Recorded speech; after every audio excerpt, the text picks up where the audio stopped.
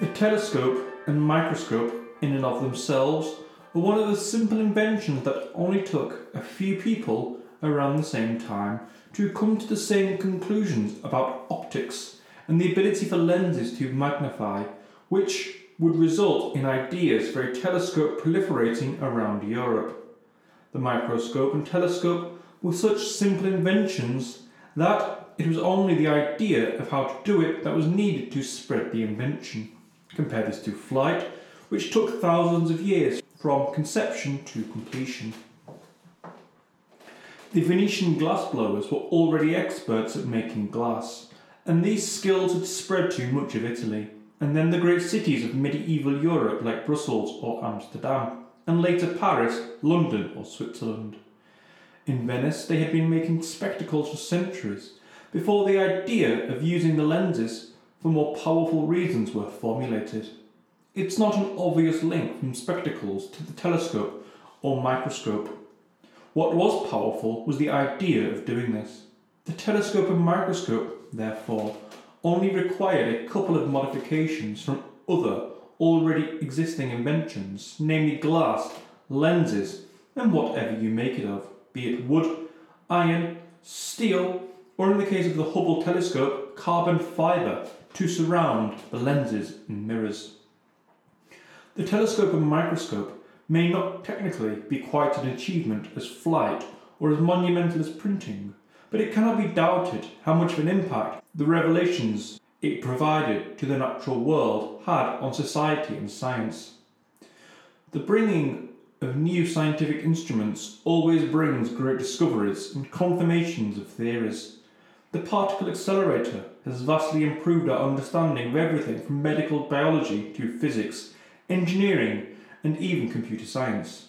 CERN was the birthplace of the World Wide Web, after all. The telescope and microscope has peered into every facet of our life, whether that's in understanding the rings of Saturn or in understanding what bacteria are. Think of the benefits antibiotics has given to humanity. The telescope and microscope, at relatively irregular intervals over the last few hundred years, have improved and continued to improve our understanding of the universe, both at the macro level and the micro level. The telescope is still going strong with the Hubble and James Webb telescopes peering into the universe. The microscope too is continuing to develop through the most ingenious of ways in being able to take photographic images of such infinitesimally small particles that the light wave is thicker than the gaps between the particles. Some thought it was impossible to actually be able to observe any smaller objects if light can literally not penetrate any closer. If it's not lit up by light, you can't take a photograph, as there's no light. So you might have thought this would be the theoretical maximum a microscope could peer into. Well, wait to the end of the podcast to find out how scientists actually managed to take a closer look at light waves. Telescopes, so. What is a telescope? It is a scientific tool for mankind to be able to magnify far-off distances. Sure, we can do astronomy without any instruments, and we did, but our eyes are only just about good enough to pick out certain planets in our solar systems. So what we did was invent a better way to observe the natural world. So where was astronomy before the telescope? Astronomy starts with the earliest of man. Early man would slowly begin to have noticed astronomical phenomena above them. Certain relationships between the sun, moon and stars would have been passed down from father to son, mother to daughter. The variety of ways this might have happened are infinite, but in certain relationships, such the behaviour of the sun in relation to where it rises and sets, and how long it stays in the sky, in summer and winter, and the clear patterns in the sky that came back night after night would all have been noticed. While the band of light, that is, the Milky Way galaxy, would have often loomed large over the skies. They may have also noticed that while their positions moved in relation to the observer, they remained at the same distances apart in the sky. It probably would not have taken long for man to also notice that all the stars in the sky circled around a fixed point. However, the moon would have been harder to understand. It changes appearance every night, from crescent to full. Sometimes it disappears altogether. Would Paleolithic man have known about planets? They would have known of Venus, with it sometimes bright enough to cast a shadow onto Earth. Would they have noticed at times a much fainter object, Mercury, in the sky?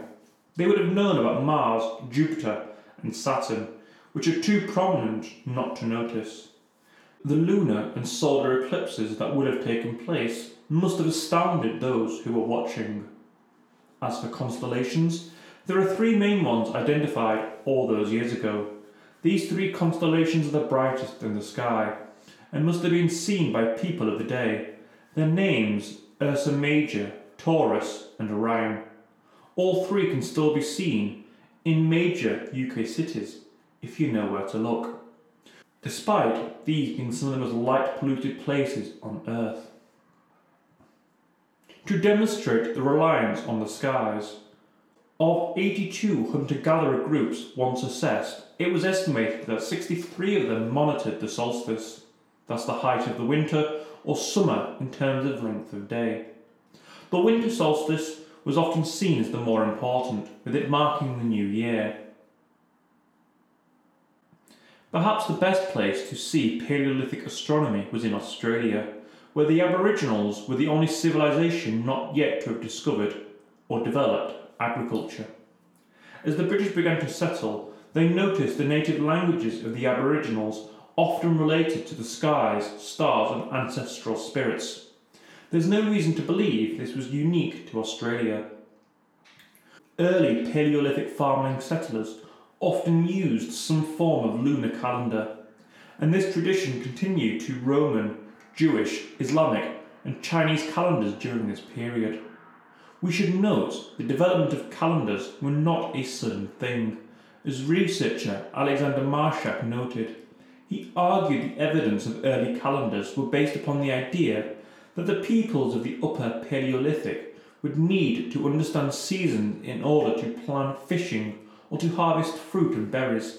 A relatively deep knowledge of stored information via calendars would be needed. Some suggest the development of astronomical calendars was invented so the elites of the tribe or settlement could tell the farmers when to plant crops. Knowledge is power. The reliance of the tribe is down to those who guard the knowledge of when to plant crops. It was not only calendars Ice Age man was able to fashion, but also star maps. The region of Franco-Cantabria in north-east Spain and southwest France has 400 sites of cave paintings, but nobody knows the reasons for these paintings. Michael Rappengluck has mimicked through computer software what the skies would have looked like 45 to 15,000 years ago, and claims these paintings have astronomical origins. The same claims have been made for Stonehenge. I do think this is interesting to think about. The cave art projects must have been at the cutting edge of technology for mankind to produce. If other theories about temples in Göbekli Tepe in Turkey are correct, being used for astronomical observations, as some people believe with Stonehenge, almost all of early man's mega-projects would have been made in order to observe the stars in some ways. Early Britons learned agriculture, we think, from immigration from northern France. Further Europe was relatively advanced as Neolithic settlement. We know this because of the Neolithic history of Brittany, Britain and Ireland. Stonehenge was so long ago, and perhaps a testament to the relative power of Celtic tribes, that its building even predates Mycenaean Greece. The idea that Stonehenge was made for astronomical reasons aren't yet accepted, but no reasons are accepted for why it was made. The best argument for Stonehenge being what it is, in the way that it is that it was not made for one reason. The original structure of 3000 BC to 2620 BC was a cemetery used for cremation. This is often referred to as Old Stonehenge or Stonehenge 1, a simple circular bank with an 11-metre ditch enclosing it. The second Stonehenge is no longer visible, probably because it was made with timber and still used for cremation. The third Stonehenge has stone originating from quarries in Wales. These stones are speculated to have political importance. Perhaps it was a source of political unification after conflict, or the sign of migrating peoples. There must have been some reason for people to carry these stones from Wales to Wiltshire. But why they did put these stones over this old cremation site, and why it was this place in particular, wasn't happenstance. Where Stonehenge is built is on an alignment of the summer solstice sunrise in one direction and the winter solstice in the other. Between 2620 BC and 2480 BC, the now familiar stones began to be placed. Both local sandstone and the Welsh stone were placed alongside each other. Cremation stopped at the site around 2400 BC. Stonehenge began to be used for ritual winter feasts, attended by several thousand people, representing a not insignificant amount of the population of Britain. Remains of pigs from all over Britain have been found at the site in archaeology, suggesting a level of interaction all over the island far beyond what was previously thought. This island Britain was further cut off from the continent, as there is no evidence of cross-channel interaction during this time. So Britain, for whatever reason, seemed to be centring around this point because of the solstical alignment at Stonehenge. Whether Stonehenge became a point of interest beyond its celestial properties can surely be beyond doubt. Anything more than that would be speculation. But it's clear that even all those thousands of years ago, looking at stars was a key part of it.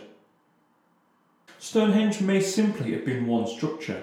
Perhaps there were more around Britain of these great structures, and maybe we'll never know. In ancient Mesopotamia, the world's first urban societies were popping up. From around 6000 BC to 3200 BC, city-states were popping up in present-day southern Iraq. Often these came into conflict until Sargon of Akkad came to dominate in his empire.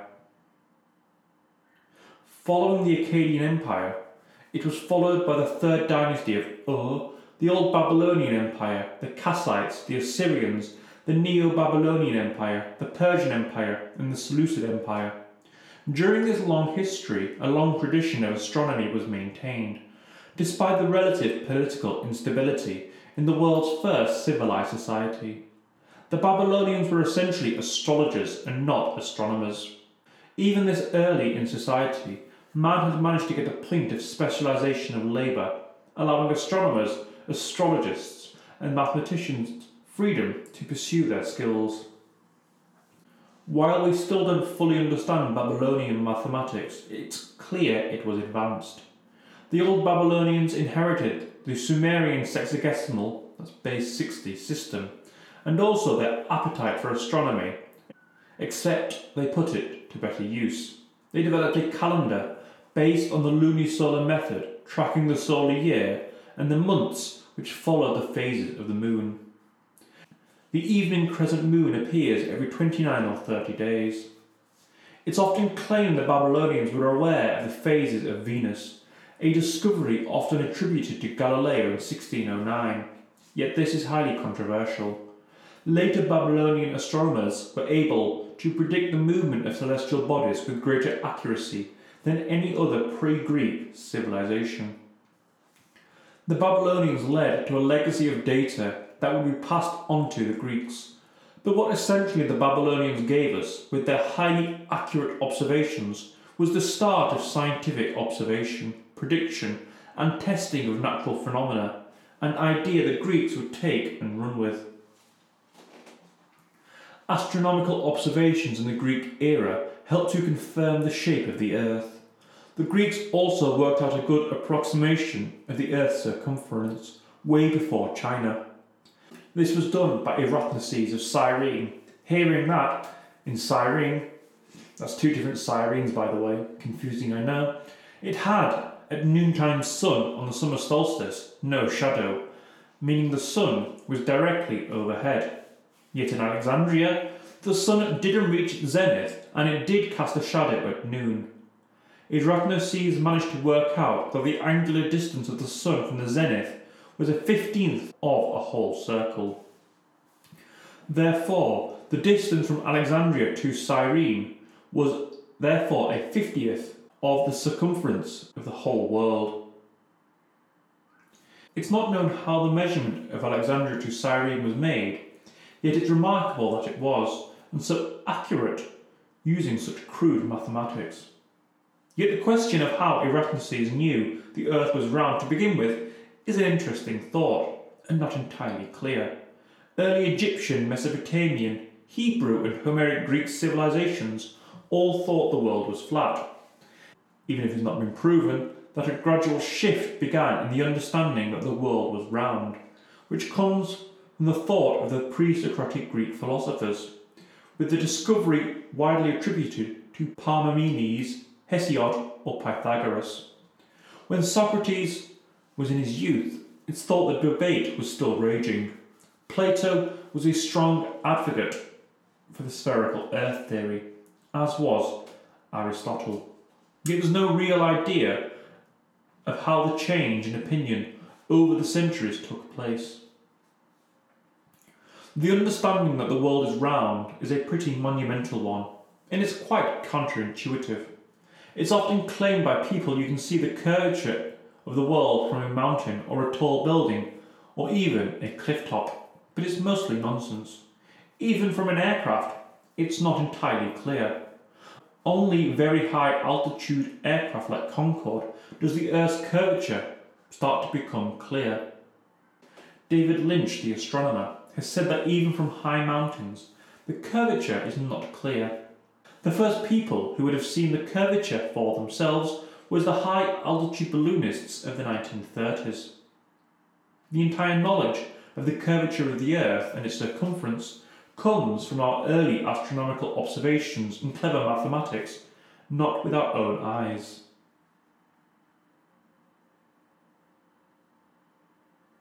After the Greeks, the next major development was in the Islamic Golden Age, often called that in large part due to its development in astronomy.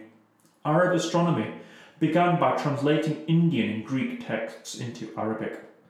The Arabs adopted the Hindu numeral systems over the less efficient ones Romans used, and kept the Arabic names, meaning English today has many Arabic loanwords in use to describe mathematics and astronomy: algebra, algorithm, nadir, zenith and zero.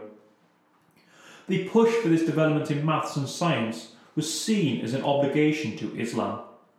There was a need for a calendar as a reliable means of determining local time for praying, and, as Islam spread, in locating the direction of prayer towards Mecca. By the middle of the 9th century, the city of Baghdad became the largest book repository in the world, and the libraries that held these books became the centre of an exchange between Western and Eastern science and learning. It translated Greek, Persian, Indian and Assyrian works and reintroduced forgotten learnings back to the West, along with some new Eastern knowledge. One of the most significant of these translations was Ptolemy's Almagest, which was a 2nd century Greek work on the motions of the stars and planetary paths. Caliph al-Ma'mun thought there was a need to verify some of the work inside it, and so in 827 he ordered a new estimation of the diameter of the Earth. It was led by astronomer Khalid ibn Abd al-Malik al-Marani and Ali ibn Isa al-Astalabi. When they came back with a figure, it was only 127 miles away from our correct figure today. Ptolemy's work, however, wasn't just accepted in Arabia as fact. Almost as the translation started, the theories Ptolemy worked upon to explain the cosmos were dropped. His ideas, like that the physics of space were different to that of Earth, that in the West took for Newton to dispel was already a well-established fact in literate Muslim circles. Later in the 10th and 11th centuries, Islamic texts went further in taking apart many theories of Greek science, like the theory of vision. Ibn al-Haytham argued that light rays were not emitted from our eyes, and was the first to explain that vision occurs when light reflects from an object and then passes to one's eyes. The Muslim scholars of this period were the best in the world, and it's a shame they couldn't go further and be the place of enlightenment. But the Mongol civilization's invasions, the prizing of religious over scientific knowledge, led to a decline, and perhaps more crucially, an inability to give rebirth. The rebirth would take place in Europe, using much of what the Islamic world transcribed, analysed and discovered, leaving astronomy in a far better place than they found it. It might have been a lot harder for European scientists to protest the failings of Greek learning if the Muslims hadn't done it before them. The Renaissance following the Middle Ages was one of the key turning points in human history, with Europe seeing a resurgence in intellectualism and learning based on classicism, in part due to the influx of transcribed Muslim text and also the 1453 invasion of Constantinople. In Europe, much of the rapid developments in knowledge and a move away from a worship of God to man himself was the result of this new knowledge coupled with the printing press able to push out these ideas. Despite the best efforts of the powers that be, information and ideas could be spread on a far grander scale. Subversive and dangerous ideas that challenged the authority of Christendom could now be spread. This change was cemented around an idea that truly undermined Aristotle's physical world and Ptolemy's work on cosmology, both of which were still backed by the Catholic Church. Nicholas Copernicus was born in northern central Poland in 1473 and enrolled at the University of Krakow in 1491, which offered courses in mathematics, astronomy and astrology. During his 4 years, he became interested in Aristotle's and Ptolemy's work. Yet despite spending 4 years there, he never graduated, dropping out what many natural philosophers did at the time and joining the clergy. In 1495, a family friend got Copernicus elected to the position of canon at the cathedral in Frombork, which would make him financially secure for life. The science community often found shelter as monks in monasteries, and so Copernicus went to study canon law at the University of Bologna. There he began astronomical observations. On the 9th of March 1497, he recorded the approach of the moon as it passed the site of Aldebaran, the bright star in the solar system. Yet in 1501 he dropped out again and sought a leave of absence to study medicine. Once again, 2 years later, he dropped out, this time applying to the University of Ferrara to sit an examination for Doctor of Canon Law, where he moved in with his uncle. There, Copernicus was successful, but decided to retreat from a life in the church and went back to Frombork, where he stayed for the rest of his life. There he was able to solve what truly bugged him: the contradictions between Aristotle's and Ptolemy's work on the solar system. And Copernicus put forward the heliocentric theory in his transcripts. Now, this is still pre-telescope mind. Copernicus started to realise, especially having gone back to read some of the Greek astronomers who talked about a moving earth, and the late Islamic scholars who were talking around the subject without ever making the key insight that the earth revolved around the sun. Nobody quite knows how Copernicus came to work out this key insight. Most likely he just worked it out. This was still the Renaissance, more of a continuation of classical Greece than anything particularly new. And so Copernicus presented a discussion of a heliocentric model of the century in basically the same way Ptolemy in the 2nd century presented his geocentric view with the Earth at the centre of the universe. Copernicus discussed the philosophical implications of his proposed system. His methodology was largely geometric in detail. In these transcripts, he passed around to friends and made 7 arguments, which was not a drastic departure from classical knowledge. This work was not a revolution and made a few incorrect assumptions, like the sun being the centre of the universe. Yet this would never be accepted if he didn't back it up with maths, and so he set about doing just that. Copernicus completed his work De Revolutionibus Orbum Celestium in 1539. The heliocentric view that the Earth orbits the Sun was what the work was remembered for, despite being only 5% of the completed book. In 1540, the work, with an introduction for the non-scientifically minded, was published. It was dedicated to Pope Paul III to keep the Catholic Church on side. The work was read by all the mathematicians of the day, with most sitting on the fence. Many could not shake their belief that the Earth could not be in motion. The Catholic Church, despite being the beneficiary of the dedication, lumbered around to banning the effective truthiness of the theory by issuing an edict against it. The censorship did very little, especially outside Italy. Copernicus started a revolution in studying the natural world, similar to that of later Galileo, Newton or Einstein. One central insight could spark a whole lot more. So this is what could all be termed pre-telescope astronomy. It got us to the position of knowing that the Earth orbits the Sun.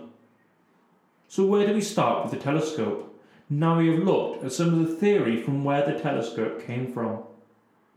The development of glass long predates strong theoretical grasps of optics. Early lenses have been found in Crete, yet there's no evidence of what they were for, whether optics or decoration. Glass itself first appears in Egypt, where I'm sure they had plenty of sand, with later the Phoenicians being the first to manufacture glass on a large scale. Euclid in the 3rd century BC was the first to write about refraction. Optics by the Muslim period was a little more developed, with Alhazen experimenting to find a theory of reflection and refraction, while at Oxford Roger Bacon was trying to study the effects of mirrors and lenses. Realising that experimentation should help form theories, Bacon spent much money developing these experiments. As we've seen, he introduced gunpowder to England, worked on air flight, and talked about lenses. His most important work, Opus Majus, had Bacon describe the magnifying properties of convex lenses. Quote, "If the letters of a book or any minute objects be viewed through a lesser segment of a sphere of glass or crystal, whose plane base is laid upon them, they will appear far better and larger." Despite Bacon's interest in optics, he can't really be credited with any formal invention. Following Bacon's interventions, the next move was the development of spectacles. There is no clear evidence of where they came from. There was an obvious route of origin in Italy. One monk, Giordano di Rivalto, a monk in Pisa in 1305, once said that it had been 20 years since the first spectacles were invented, and he had met the man who made them. Other evidence lists the dating of the invention of glasses at between 1285 to 1300. These Italian spectacle makers were lucky in that they had access to Venetian glassworks, which was an industry handed down to them from the Byzantine traders. As a manufacturer of convex spectacles increased, the news of their effects began to spread to other countries. By the end of the 16th century, spectacle makers had spread out to Holland and Germany. In 1589, Giambattista della Porta of Naples talked about the potential for concave glasses too. Quote, "By means of a concave glass, you will see distant objects small but clear. With a Vex glass, near objects magnified but dim. If you know how to combine them exactly, and you will see both distant and near objects larger than they would otherwise appear and very distant. Close quotes. Yet it wasn't in Italy where the telescope originated, but Holland. There is seemingly little doubt about the Dutch being the inventors, though which Dutchman it was is still up for question. The telescope seems to have appeared to several people at once. Many have unquestioningly given the prize of inventor to Hans Lippershey, an obscure spectacle maker, who made a telescope putting convex and concave lenses together. At the time of the invention, Holland was engaged in a dramatic war with Spain over Dutch independence. The initial monocular telescope was given to the state for testing. Meanwhile, a couple of other Dutchmen were also inventing similar. Jacob Adriaan Zoon of Alkmaar claimed to have made a telescope of as good quality with inferior materials, while also Zacharias Janssen and son Hans also claimed to have invented the telescope first. Yet what evidence we have suggests it was as much a microscope, not a telescope, they invented. Very quickly after the development of the telescope, it was decided, with all of these competing claims, not to offer a patent to Hans Lippershey. So, in 1609, telescopes went on sale in Paris. One scientist, Galileo Galilei, heard of Lippershey's invention in May 1609, when he was 45 years old. Galileo wanted to study medicine and even attended monastery school near Florence, but realised he wanted to study mathematics. He left without completing his degree. After leaving, he taught mathematics privately at a Benedictine abbey. In 1586, Galileo published a short work about weighing small quantities of precious metals in water and air to work out their purity. This brought him the attention of the academic community. Following the death of his father, Galileo became financially responsible for the family in 1592 and was made professor of mathematics at the University of Padua, where he was granted a 1,000 florins salary for life. And so in 1609, having heard about these telescopes, he set about to make his own. He made his own within 24 hours and wrote of its development. It was nothing more than a tube and a lens, but a telescope nonetheless. Over the next few months, Galileo worked on an instrument that would later be passed around the elite of Venice. The telescope was instantly mounted on the highest church towers in Venice to see the shipping fleets 2 hours before they began to sail into port. For his troubles, Galileo's salary doubled. Often seen as the inventor of the telescope, Galileo was quick to note that he wasn't the inventor, though there was a difference between his methodological approach to building his later telescopes and the haphazard way Lippershey and the telescopes of Northern Europe were made, making them more toys than scientific instruments. Galileo's first telescope used lenses from a local optician, but he soon turned into grinding his own lenses. On the 7th of January 1610, Galileo observed Jupiter and saw 3 bright stars near the planet, taking them to be fixed stars. By January 13th, he had seen 4 stars near Jupiter, when he realised they were actually satellites. He too observed the moon, realising it wasn't smooth like the Romans believed it to be, nor was it made of cheese, but instead it was rough and mountainous. He could see the Milky Way galaxy above him, and could see stars that went beyond the Milky Way. It must have been a revelation to him, and to those who used his telescopes to see the moons of Saturn and the expanding cosmos. Galileo published his observations, which contradicted much of Aristotelian science. Yet Galileo didn't highlight these elements, just laying out his own facts. Some rabid Aristotle fanboys refused to even look at Galileo's work, in a kind of cancel culture kind of way, proclaiming Galileo wrong simply for contradicting Aristotle. Even great scientists like Johannes Kepler proclaimed only to believe Galileo until he saw the satellites of Saturn himself. So when he did in August 1610, he had a reprint of Galileo's publication, Sidereus Nunicus, in his hometown in acceptance of Galileo's ideas. What are now called the Galilean moons may not have all been first seen by him. And we know Galileo certainly wasn't the first person to see the moon through a telescope. That was Englishman Thomas Harriot, who mapped it before Galileo, and more accurately too, according to Sir Patrick Moore.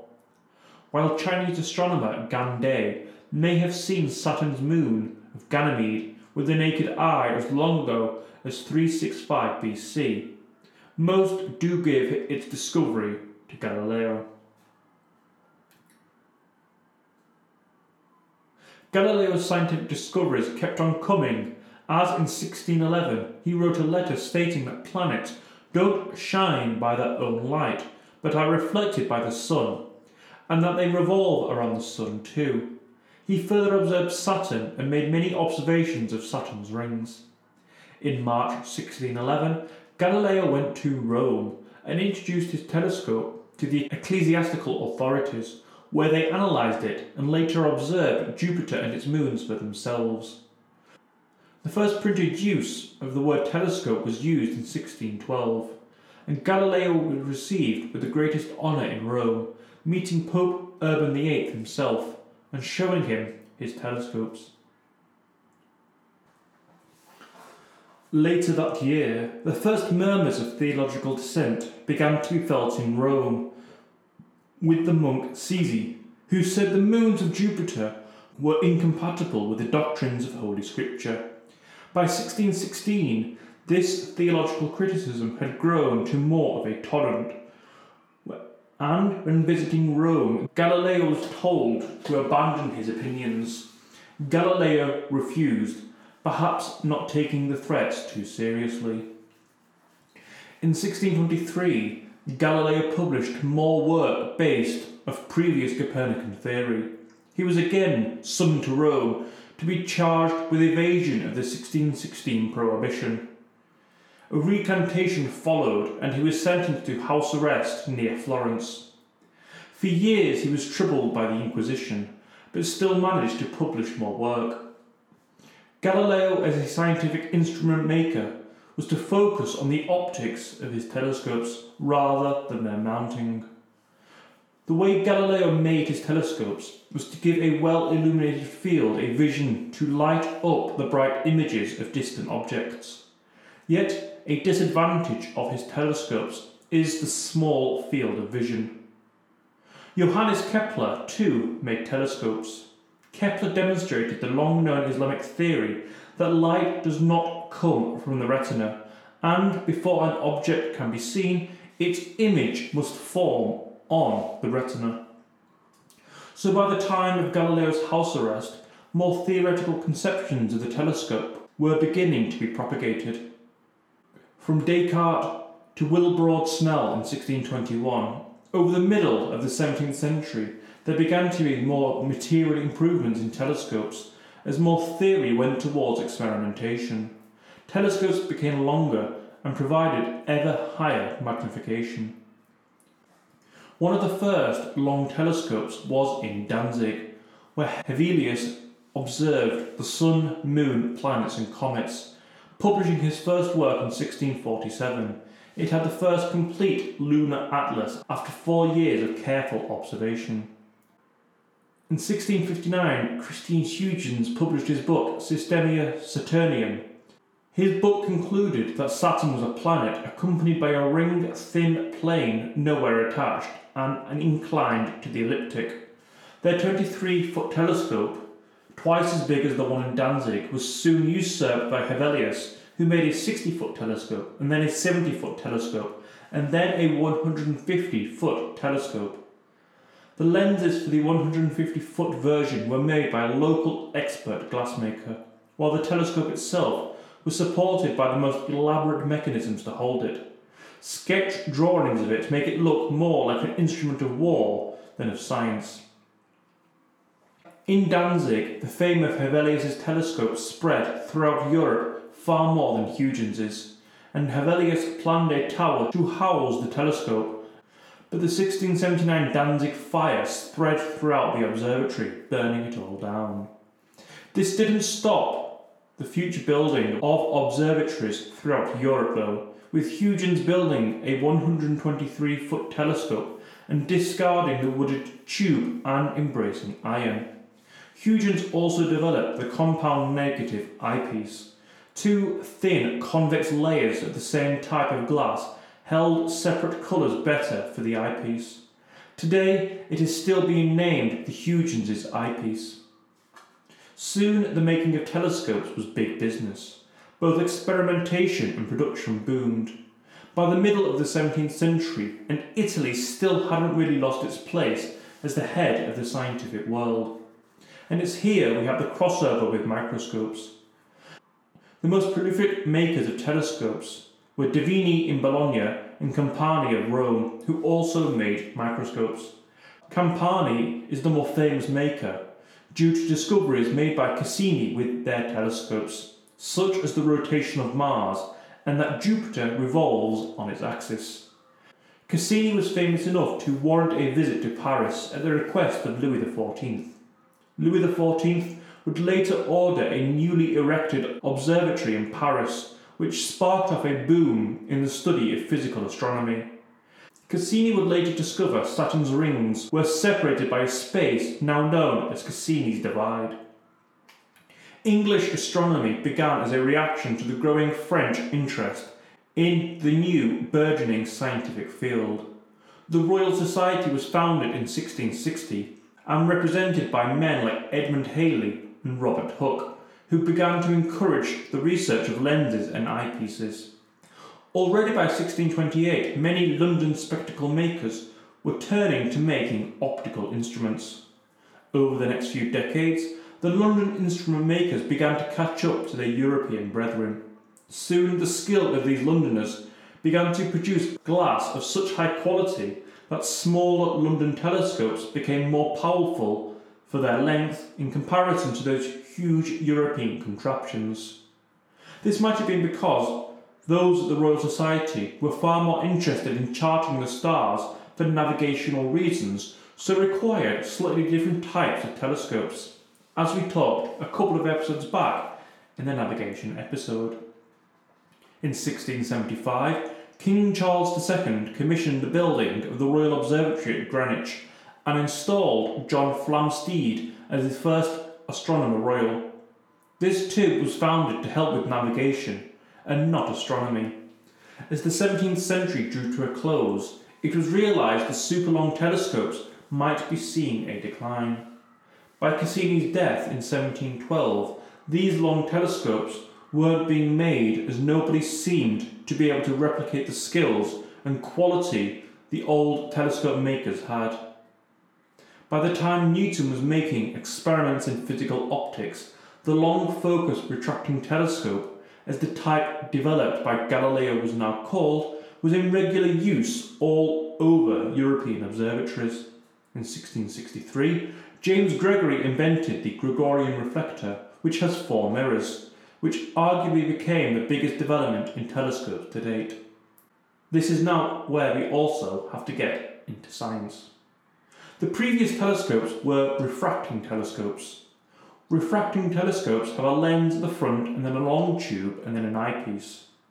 This new Gregorian design, and it was only a design at the moment, not a natural product, was a reflecting telescope, where a single or combination of curved mirrors reflect the light to form an image.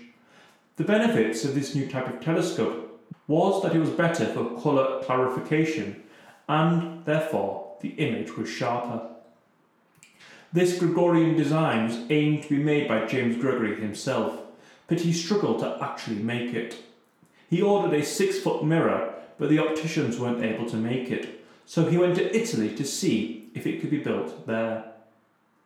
Yet Gregory's design was able to be made, but it would have to be built by somebody else, somebody called Isaac Newton. Newton was born in Lincolnshire in 1642 with his father, also called Isaac Newton, who died 3 months before he was born. Newton's mother, Hannah, remarried when he was young, and Newton grew up a lonely child.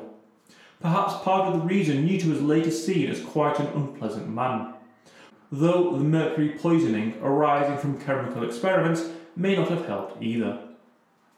He was educated at the King's School in Grantham, where he distinguished himself, and in 1661 he was admitted to Trinity College, Cambridge.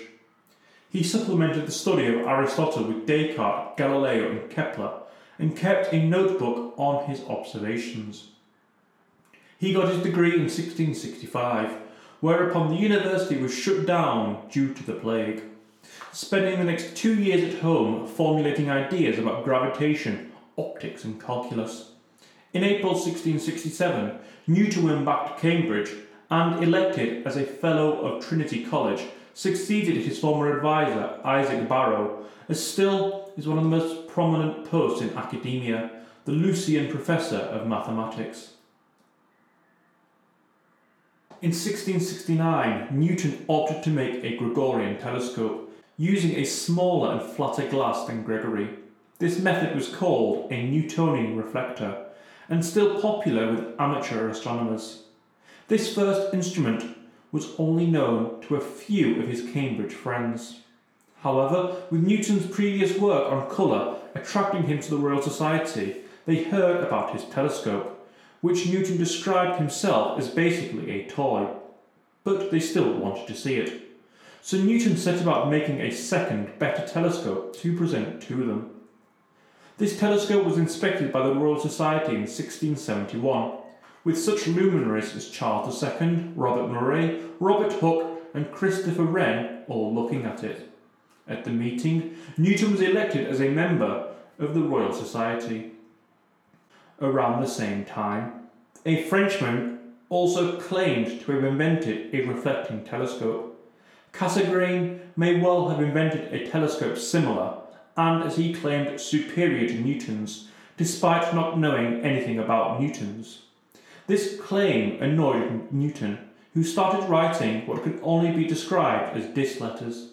In 1672, he wrote to the Royal Society to describe how the Cassegrainian model was inferior to his own, and the Frenchman began to slide into obscurity, as Newton's designs spread throughout Europe.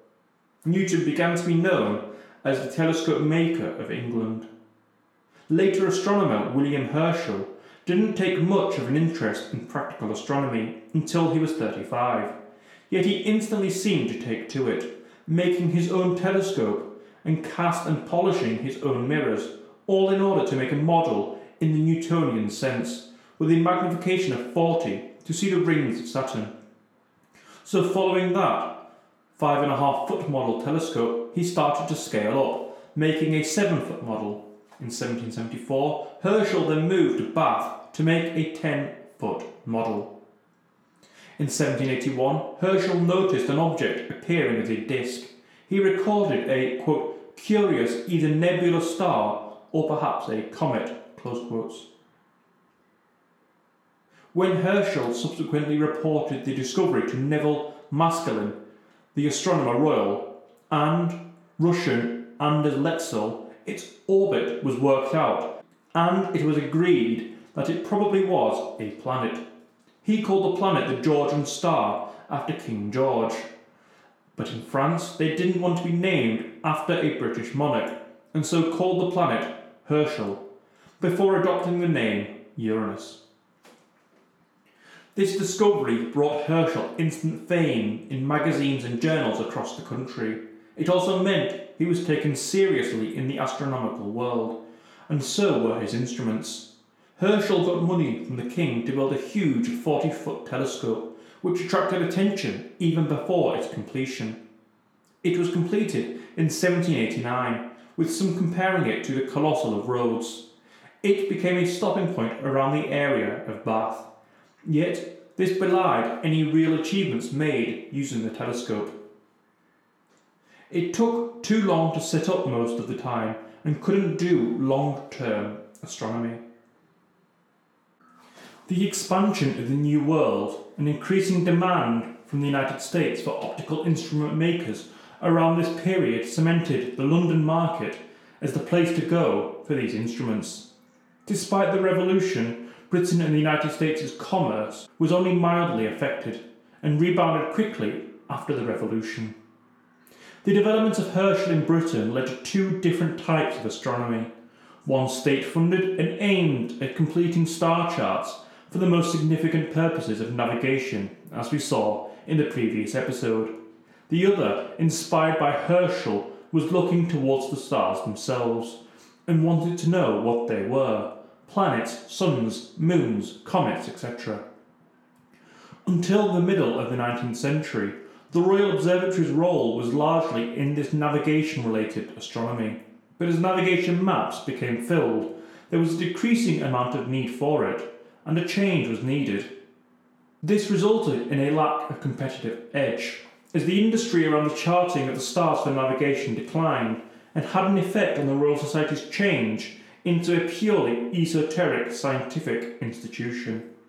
London glassmakers began to lose their competitive edge, especially as British society started to industrialise, and it lost much of its artisanal manufacturing edge in favour of mass market produce. The high-end, bespoke manufacturing moved away from England, allowing Switzerland and France to start to catch up in the making of telescopes. Despite the British trying to bribe one of these new generation of continental glassmakers £25,000 to reveal the secrets of their glassmaking, he refused. Even the Royal Observatory began to buy Swiss by the 1830s. Yet many wealthy astronomers still stuck to their reliable reflecting telescopes, with even larger mirrors to see the stars. The role of telescopes didn't escape the clutches of the British Empire either, with observatories springing up all over the empire, with the Navy establishing an observatory at Cape Town in 1820. The telescope during this time became a fixture in culture, especially naval culture. Images of Nelson looking through a telescope were spread across the empire, though for some reason these images were him using his blind eye to look through the telescope. The telescope became the prop to indicate scientific interest and learning, as the scientific revolution fixated in popular and literate circles and became fashionable across Europe.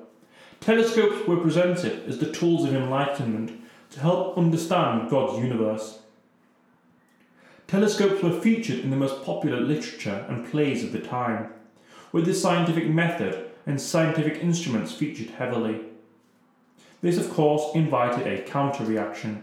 In Gulliver's Travels, Jonathan Swift took on the scientific establishment of the day, lampooning the Royal Society as a group of absent-minded philosophers speculating on the nature of science. Other developments to essentially the same technology was the binoculars. In the 19th century, it was put to use on the battlefield. British officers, however, didn't really use them, relying instead on their trusty telescopes to do battlefield observations. It was probably a good move to introduce them, even if they weren't great, because their use increased over time as the technology got better and better. At the same time, as military developments were made to miniaturise the telescope technology, it was increasingly used for commercial folk. Its use was also increased commercially for things like bird watching. By the First World War, binoculars developed from a fairly poor device in the colonial era to indispensable by the outbreak of war, especially in the trenches. Out at sea, telescopes were still mostly used, while the increasingly good telescopic lenses was a mini race in and of itself. The main benefit was to get better sights for the heavy guns. The Germans arguably lost this race. Binoculars would improve over the course of the 20th century, but telescopes themselves too took off in size and capability. The late 19th century saw the last practical culmination of the refracting telescope with the Yerkes Observatory, but the reflecting telescope started to increase in popularity, especially after Leon Foucault's discovery in 1857 of a technique for silvering glass to allow the production of more reflective telescope mirrors. This development doubled the reflectivity of metal mirrors. The other development was the development of astrophysics as science. The astronomers slowly moved over to accept their astrophysics overlords as they grew out of the photographic, spectroscopic methods developed towards the end of the 19th century and towards a genuine branch of physics. With the New World's industrial power and might, they were able to fund huge telescope constructions to take advantage of the US's size and its latitude to find the very best spots for observatories. The Americans developed the Yerkes Refracting Telescope and then the Mount Wilson Solar Observatory in Pasadena, Southern California. An even larger telescope was then built in 1917 called the Hooker Telescope, which enabled Edwin Hubble and others to begin to picture the universe. Hubble concluded the universe was not just one galaxy, but many galaxies, and that the universe which contained all of this was still expanding. These revelations soon spread all over the world. Since Hubble's work, telescopes have gotten bigger and bigger. The Hale telescope showed Walter Baade exactly how far away the Andromeda Galaxy is from us. While since the 1980s and 1990s computers have been used to help angle mirrors, while the photographic plate in telescopes has replaced the eye to capture images and is being employed more and more. This means that with the slow AI data revolution, more and more astronomy is and will be done by AI bots gaining more insight into the cosmos. By the space age, it became possible to conceive of a huge telescope in space. It would avoid atmospheric disturbance and light pollution, and allow astronomers to observe radiation like X-rays and ultraviolet which don't reach the Earth's surface. With the ambitious American space programs of the age enabling things like $5 to $6 billion projects, a breakthrough came in 1975, with NASA and the European Space Agency agreeing to develop a space telescope. The telescope went through developmental hell, with competing political, economic and scientific agendas, while cuts in NASA meant the Large Space Telescope simply became the Space Telescope, with a 2.5 metre mirror being placed in constant scrutiny. The telescope was subsequently named after astronomer Edwin Hubble. After a problem with a primary mirror being in the wrong shape, the telescope was repaired and is now seen as a great success. Today, the Hubble Space Telescope, like other telescopes before it, is probably one of the most famous and popular pieces of scientific instrumentation. It's also at the cutting edge of scientific technology. Something like particle accelerators and telescopes should always be at the very cutting edge of human knowledge. The Hubble Space Telescope has since confirmed the existence of black holes, photographed new galaxies of all shapes and sizes. It's shown us a comet colliding with Jupiter and the explosions of dying stars. The development of telescopic technology is just the beginning. The James Webb Space Telescope is succeeding Hubble. A combined 6.5 metre mirror and a cost of $10 billion, it is the future of astrophysics. Astronomy has changed dramatically since Galileo and the Dutch instrument makers in both scale and power, but the basic principle has not changed. What the James Webb Telescope will look for is everything and anything that is cosmologically possible. But what is assured is that we will carry on looking. Microscopes. So now we get onto the second part of the podcast. This technology is not about looking for the big, but the small. The small has been fascinating for millennia. Ever since Democritus thought an atom might be the building blocks of matter. Like the telescope, the Greeks laid down some of the foundational information about the microscope. Their work on light and optics helped later more applied work to be developed.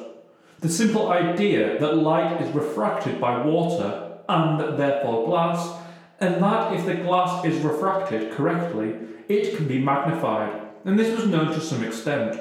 But theoretical knowledge like that needs to be applicable to make larger societal differences. The first real application with this was in Italy, with the development of optics to aid vision as spectacles.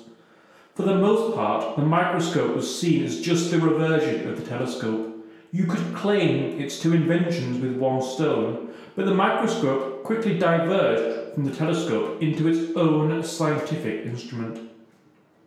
The first real microscope containing 2 or more lenses is often given to Hans Jensen and his son Zacharias of Middelburg, Holland, around 1595.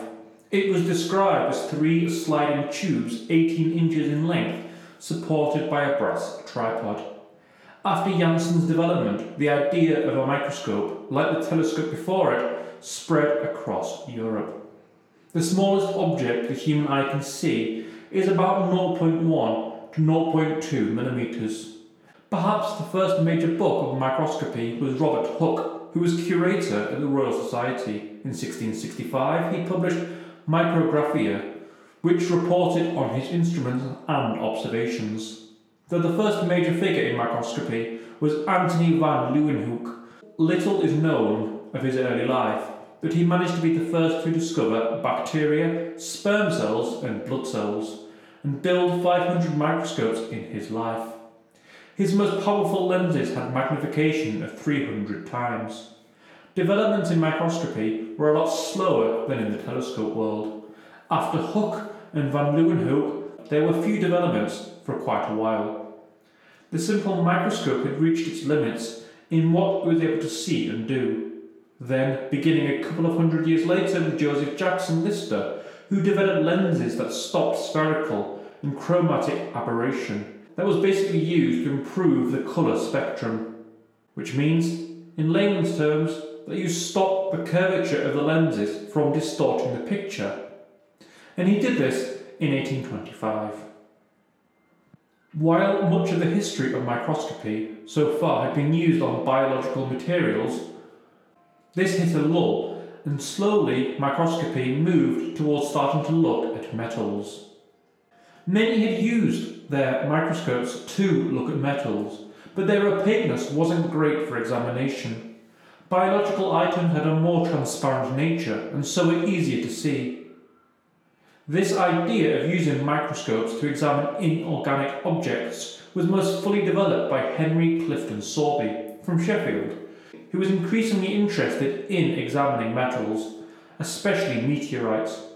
Living in Sheffield, the great steel city with its history of metallurgy, was the perfect place for him to invent new ways to study microscopical structures of iron and steel. He became the first to understand that it was the precise quantity of carbon in steel that gave it its strength. Sorby used reflected light to allow for better photography of metals, showing the impurities to steelmakers of their own steel. These key insights helped Sheffield develop into the steel powerhouse of the world through mass production techniques like the Bessemer process. Perhaps the next big invention in microscopes was the electron microscope. Credit for the electron microscope should go to Max Noll in Berlin, who reported on development and experiments with magnetic lenses. To further add confusion, in the same year, 2 other German scientists also presented the same observation. The truth is, many people helped develop the electron microscope, complete with an electron gun, condenser, objective and projector lens, along with photographic plate. The photographic plate was crucial. Electrons are not visible by the human eye, so the electron image must be converted into visible light. The use of the correct screens will enable electrons to fall onto a photographic plate or film, where a high resolution negative may be created, which can then be enlarged. The most useful use of this new microscope was in biological materials. Today, hospitals are full of these types of microscopes for diagnostic reasons as well as research. There are other types of microscopes too. They are probably too specialised to get into, but fluorescent microscopy, electron microscopy, X-ray microscopes and super-resolution microscopes have all jumped onto this central insight, enabling humans to see smaller and smaller objects, giving us new insights into the world. The microscope has one more major development I'd like to address. That is the ability to see nanophase materials. This ability to see nanophase materials can't be done with conventional microscopes due to the properties inherent in materials this small. A wave of light is literally too small to get between the gaps at this smaller level. Over the 20th century there were developments, but it took until 2013 for it to reach the mainstream. Stephen Hall, William Mona and Eric Betzig won the Nobel Prize for Chemistry in 2014 for the development of super-resolved fluorescent microscopy, which brings optical microscopy into the nano dimension. This was a long way away from Antony van den Leeuwenhoek, who focused on light through lenses and looking at cells. But these three laid the foundations of a technique called single fluorophore microscopy, showing it was possible to detect light emitted by a single fluorescent molecule. It had been noted in 1873 by Ernst Abbe that visible light cannot distinguish between objects closer than 200 nanometers, about half the wavelength of visible light. So the laws of physics mean you can't actually see any smaller. Electron microscopes that emit electrons can be used for finer resolutions, but they can only be used in a vacuum, limiting their use for dead objects. So what the Nobel Prize winners did was use a fluorescent molecule to emit light when hit by lasers of a certain wavelength. In 1989, William Mona found a way to control the fluorescence of a molecule and control it like light. Eric Betzig had proposed an idea that if different molecules inside a cell could be made to glow with different colours, researchers could be able to increase resolutions of the photographs to produce a much finer resolution view for the researcher. It took Betzig until 2006 for a working version of this idea to be put into practice. It can now take images of 20 nanometers. Uses of the microscope are already in the world, such as biology, where it's been used to show how filaments of protein wrap around nerve cells. And this, to most purposes, is the end of the telescope. The super-resolved fluorescent microscopy of 2013 and the James Webb telescope of today are still some of the leading scientific instruments of the day. The telescope and microscope, both the same shade of the same scientific progress, were key to helping us understand, interpret and test theories, all of which has massively aided science and the scientific method by enabling easier testing and observations. The telescope and microscope are classic Type 2 inventions, the putting together of other inventions of scientific improvement to make something new. The development of glass and lenses were the key and significant development. A completely new industry was therefore born. The telescope and microscope has enabled some of the greatest scientific discoveries and pushed us ever further into looking at the big and the very, very small. So for all of these reasons, the telescope and microscope are listed at number 56 on my list of the greatest inventions of all time.